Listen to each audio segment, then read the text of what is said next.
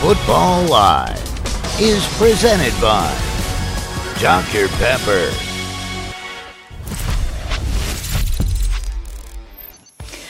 College Football Live out of the tunnel. Saturday's Oklahoma-West Virginia game has been canceled. This due to COVID-19 cases within the Mountaineers program. Oklahoma has already secured a berth in the Big 12 championship game. The fallout continues, though, from the Big Ten's decision to change its policy that teams must play 6 games. This in order to be eligible for the conference championship game. That means Ohio State will face Northwestern on December 19th now that they have amended the rule. We are off and running here on College Football Live. Tom Luginbill joins me now. And Tom, look, again, I said this yesterday, not a huge surprise. We've seen everybody be flexible and make changes. But even so, what's your reaction to the Big Ten making this adjustment, one that will certainly benefit not only Ohio State, but the conference as a whole? Well, I have mixed feelings about it, and I think the reality of the situation is whether they were to play Northwestern next week or play Iowa, and they end up 6-0, what's the difference? Well, here's the difference. The Big Ten became scared to death that if they didn't have that Big Ten championship label next to their name, that it could potentially hurt them. They're already sitting there at number 4. We've seen Cincinnati, Florida, A&M knocking on the door, and felt it was really, really important as a conference that their flagship program have that label next to its name. But when I say I have mixed feelings, this isn't Ohio State's fault. Ohio State actually, when the Big Ten made the decision not to play, deserves a lot of credit for screaming to the rooftops. Ryan Day, Justin Fields, getting parents and fans in an uproar. And I think they deserve a lot of credit for the Big Ten actually deciding to play.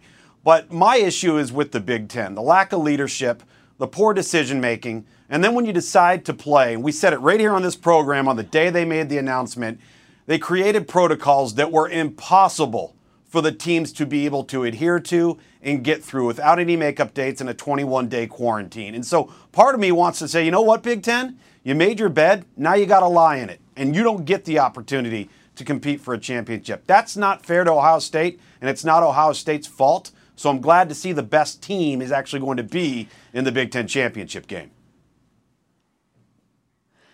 Yeah, it's a double-edged sword. I don't think there's any arguing it's the best team to play in the Big Ten championship. We should also note that any conference that is able to get a team into the college football playoff semifinals benefits financially. It's a $6 million payout. Let me ask you this, because that's the ultimate goal here for the Buckeyes, rightly so. They do stack up with the other top teams in the nation. How well do they stack up, Tom, in your estimation?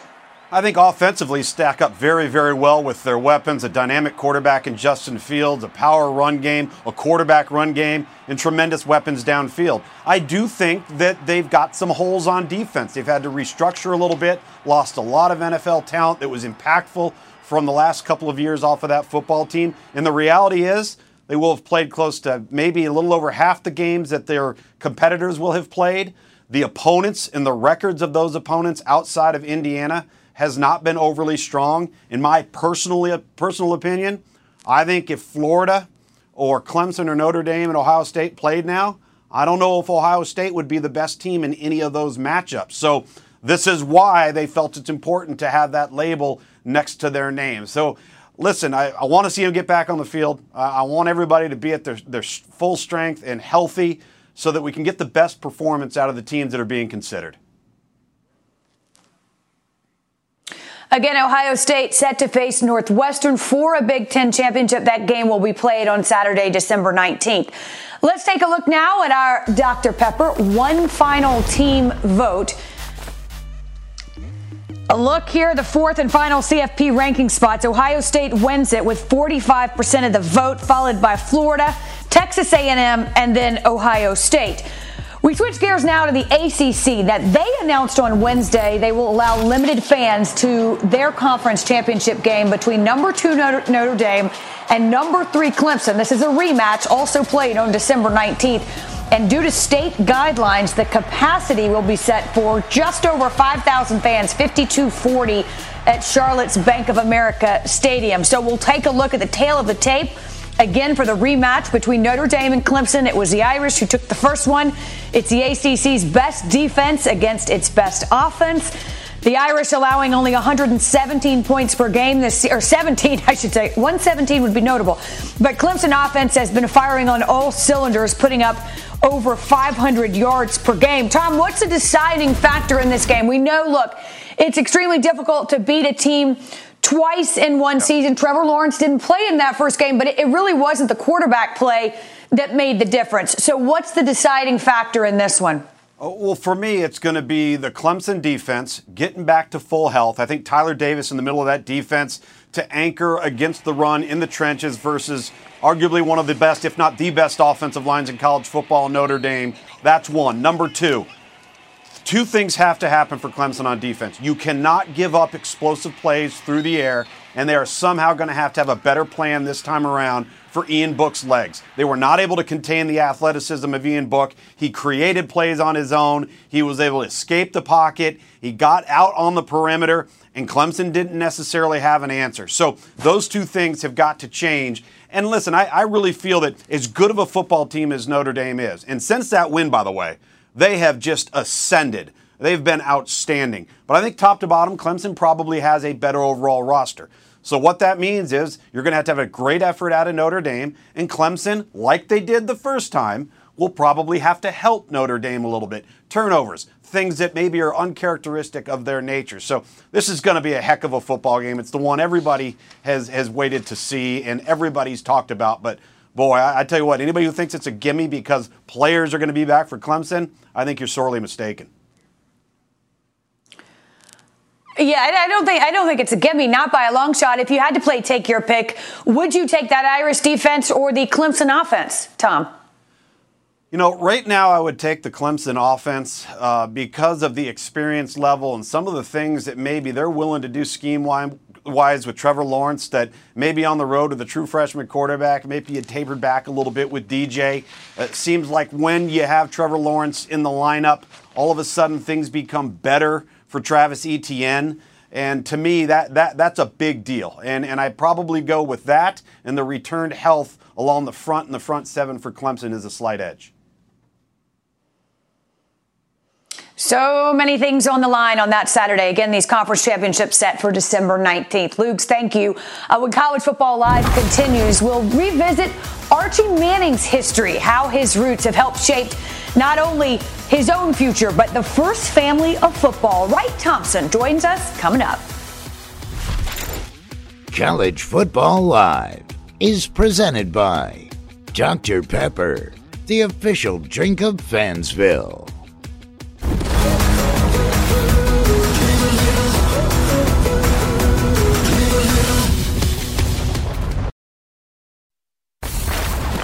Welcome back to College Football Live, presented by Dr. Pepper. This season's pretty different. I said, wow. But the tradition remains the same.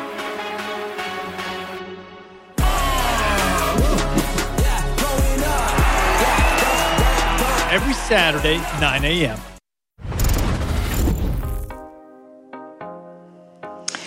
Well, you all know Archie Manning as the patriarch, as the first family of football. Archie and son Eli Manning started at Ole Miss, Peyton a legend at Tennessee. All three were top 2 overall draft picks and then went on to great success in the NFL. And now with Archie setting into his 8th decade, these dominant genes are at it again. Here's Wright Thompson. Arch Manning is a highly touted quarterback prospect out of Isadora Newman School in uptown New Orleans. Arch throws to the end zone. It's caught! He shares a name with his grandfather, who is having the strange experience of remembering his past while seeing the future unfold. The more you watch this fellow from true Mississippi, Archie Manning, the more you realize that he's the master of the football. See, Archie Manning was a senior in college 50 years ago this fall. Manning looks, he throws in the end zone. Touchdown! Archie Super Manning. Archie first entered the public imagination when he accounted for 540 yards of total offense in a loss to Alabama in the fall of 1969. What a bullet! 3rd and about 2. They got it. Ole Miss with a first down. In his 71 years, he's lived every stage of a football life. He's been an unknown fighting for a job, a folk hero who inspired literal radio ballads, a Sugar Bowl champion, a New Orleans Saint, the father of 2 future Hall of Fame quarterbacks, and now he's back where he began, on Friday night. Except this time, instead of running under the halogen lights of Drew High School, he is sitting in the stands surrounded by his family, watching the future unfold before his eyes. Into the end zone. Arch Manning delivers again. Long ago, he let go of his own glory to support his children. Touchdown, 80 yards. Manning. Eli Manning with his 200th career touchdown pass. And that choice has given him this gift of a third act. A man eager to read instead of write. To find his joy not in what he did a long time ago on faraway fields, but in what he has passed down to those whose turn on the field is now.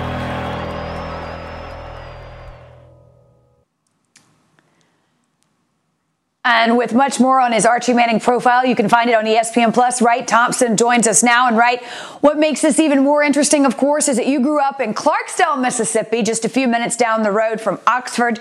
And so you grew up with the legend of Archie Manning. What was that like?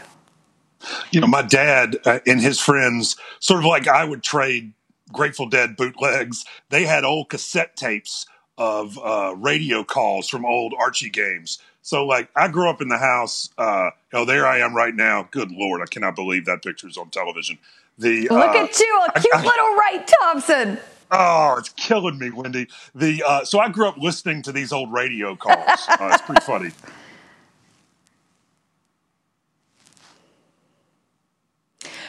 Right, you've also gotten, though, over the years, as not only as an adult, but also as a talented writer, to know Archie well, to follow this family. So what have you learned?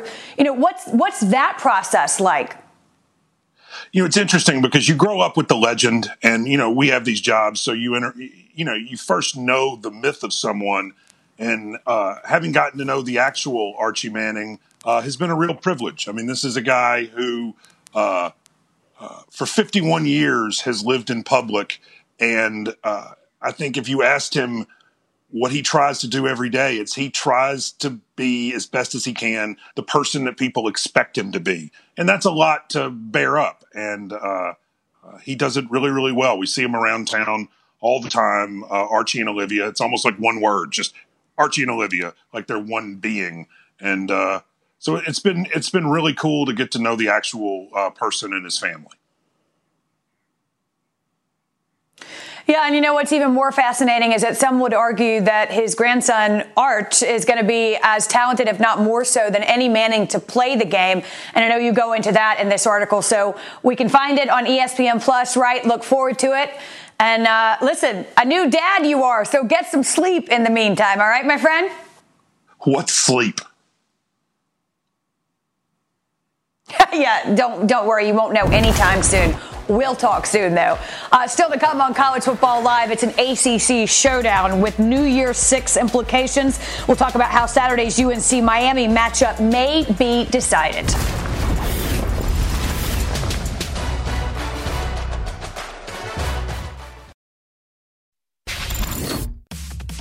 College Football Live is presented by Dr. Pepper, the official drink of Fansville. 4 teams, 2 semifinals. New Year's Day, the College Football Playoff lives on ESPN. We take a look at our Dr. Pepper Championship Drive Game of the Week preview. LSU will face Heisman frontrunner Kyle Trask, who is averaging 360 pass yards per game, the most among Power 5 teams. Trask, as a matter of fact, could make Florida history in this week's game against LSU. He's thrown for 3 or more touchdowns in every single game this season, and he needs just 2 touchdown passes to break Florida's single-season record. We say hello now to former Florida State quarterback E.J. Manuel, joining us for the first time on College Football Live, and this is a perfect opportunity because, Luke, you played quarterback as well. So I'm going to ask both of you to rank the top 5 collegiate quarterbacks right now, and I don't mean necessarily their pro potential, but the way they're playing the college game right now. EJ, we'll start with you.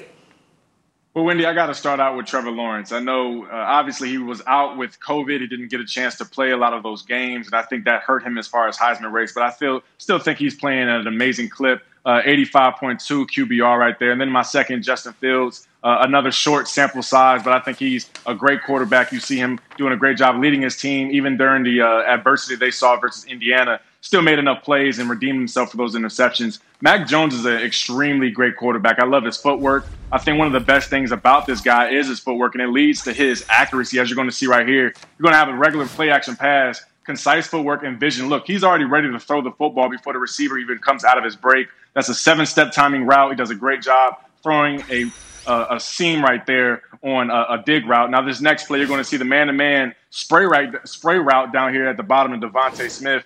Jones does a great job of holding the safety, and then he locates the receiver, gets it up and down in a great short space. And look, I mean, anytime you get Devontae Smith on a DB, you gotta light up and give that guy an opportunity to make a play. Now, this is my favorite play of him all season. He does a great job of moving up in the pocket. He doesn't rattle. He doesn't get too scared. He just does a great job of moving up and drops another dime for a touchdown to Alabama. So to me, he's probably the most improved player in all of college football. I think when he had a chance to sit behind Jalen Hurts, Tua, that really helped him get prepared for the moment that he's in right now. And then, finishing it out, Kyle Trask at 4, Ian Book. I think Kyle Trask is another great story. Sat behind Felipe Franks, had his opportunity and doing a great job. And then Ian Book, the most winning quarterback of all time at Notre Dame in that storied program. So all 5 of these guys, I want to put Zach Wilson in there, but I couldn't. But this is my top 5.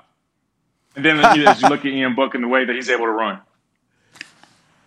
I got to tell you, EJ. All right, well done, EJ Lugs. Yeah, I got a qualifier. I went strictly upside here. Guys that I think 2 to 3 years from now are still not even going to be scratching the ceiling. So let's start off with Trevor Lawrence. You mentioned him. What else can you say? I mean, this is a guy that was 190 pounds at 6'5" coming out of high school and still has growth potential physically, the acumen and the aptitude. We've all seen it before. But for me, Zach Wilson does some things at BYU that you can't coach. The way he gets rid of the football, his ability to change arm angles, and he has done all of this.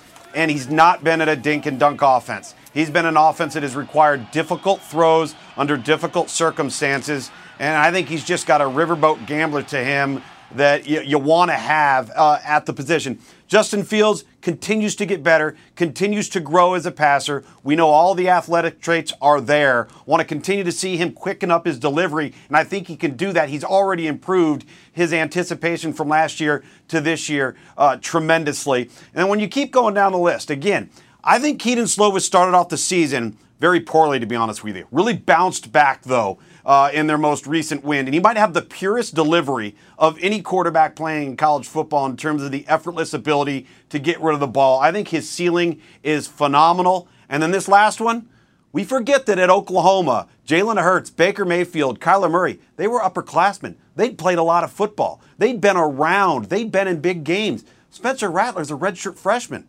We've got to remember that and understand that each and every week he's gotten better and better and better. Since Lincoln Riley benched him for a couple series against Texas, he has been phenomenal. I think he's going to be a great player, and I'm going to give you a bonus number 6, EJ.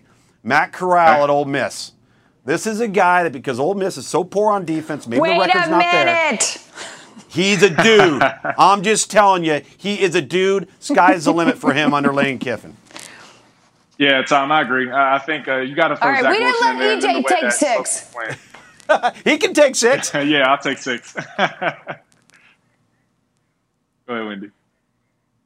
All right, fellas. Job well done. When you look at it like that, the future is bright. There's no question about that. Let's talk a little bit about what's at stake Saturday in the ACC on ABC and the ESPN app. De'Aaron King, number 10 Miami, play host to Sam Howell and North Carolina. That's a 3:30 Eastern, 12:30 Pacific game.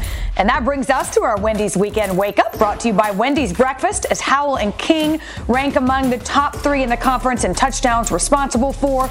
King also leads the ACC with 70% of his team's yards gained. And this is a game with major New Year's 6 implications. And Tom, perhaps a deciding factor will be how UNC handles the Hurricanes' pass rush. How did that defensive front become so destructive? Well, they do a wonderful job, Wendy, of creating opportunities for their best players. Most notably, number 15, Jalen Phillips. Their edge pass rusher usually lines up in the boundary. Let's take a look at some tape here and watch what they do to set him up. He loves the inside pass rush. So initially they're going to set the front to slant to the field and give him a two-way go. He can either rush to the outside or rush to the inside. One-on-one mismatch. Look at him here. They got two defensive ends. He's at defensive tackle. They rotate the other defensive tackle to the right so he draws the double team. Now you got a one-on-one with an edge speed rusher against an offensive guard. You've got no chance. Same thing happens here. We've got a little bit of a stunt up front between the tackle and the end. What does it do? It gives him his inside pass rush, which he loves. Miami does a great job of identifying those mismatches. And if North Carolina can't run the football, EJ, and they start pinning their ears back and coming after him, could be a long day for the offensive line in North Carolina. Yeah, it really could be, Tom. And I think Jalen Phillips and Quincy Roche, those guys are some of the best, not just in the ACC, but in the country. You talk about D'Eriq King, a quarterback that obviously came over from Houston, done a great job and been a huge spark for this Miami football team. I really think he's a large reason why they're in the top 10 right now as far as rankings. He does a great job on third down. He doesn't panic. He understands the situation. I think Coach Rhett Lashley does a great job of teeing him up with some of the play calls. But this play actually right here versus cover 0 against NC State, it was actually to win the game, but it was like 3rd and 8, 3rd and 7, and usually defenses will bring a hard blitz like that, and they did. And D'Eriq was able to understand what was going on. He banged the slant, and I think Mike Harley Jr. took it to the house for a touchdown. So I think that's where they have the advantage over UNC. UNC still has to learn to, play a little bit of better situational football. They weren't able to do that a few weeks ago versus Notre Dame. So I think that's where Miami has the edge. One thing I agree with you wholeheartedly about, EJ, is the marriage between Rhett Lashley's scheme and D'Eriq King's skill set. That has been a perfect recipe for Miami offensive success. Gentlemen, listen, I will say this. I appreciate it. And the next time I ask you to rank the top 5 college quarterbacks, I'll just say the top 5 or every quarterback in the game, whichever you prefer. Either way, though, we appreciate it. Have a great afternoon. We'll see you tomorrow.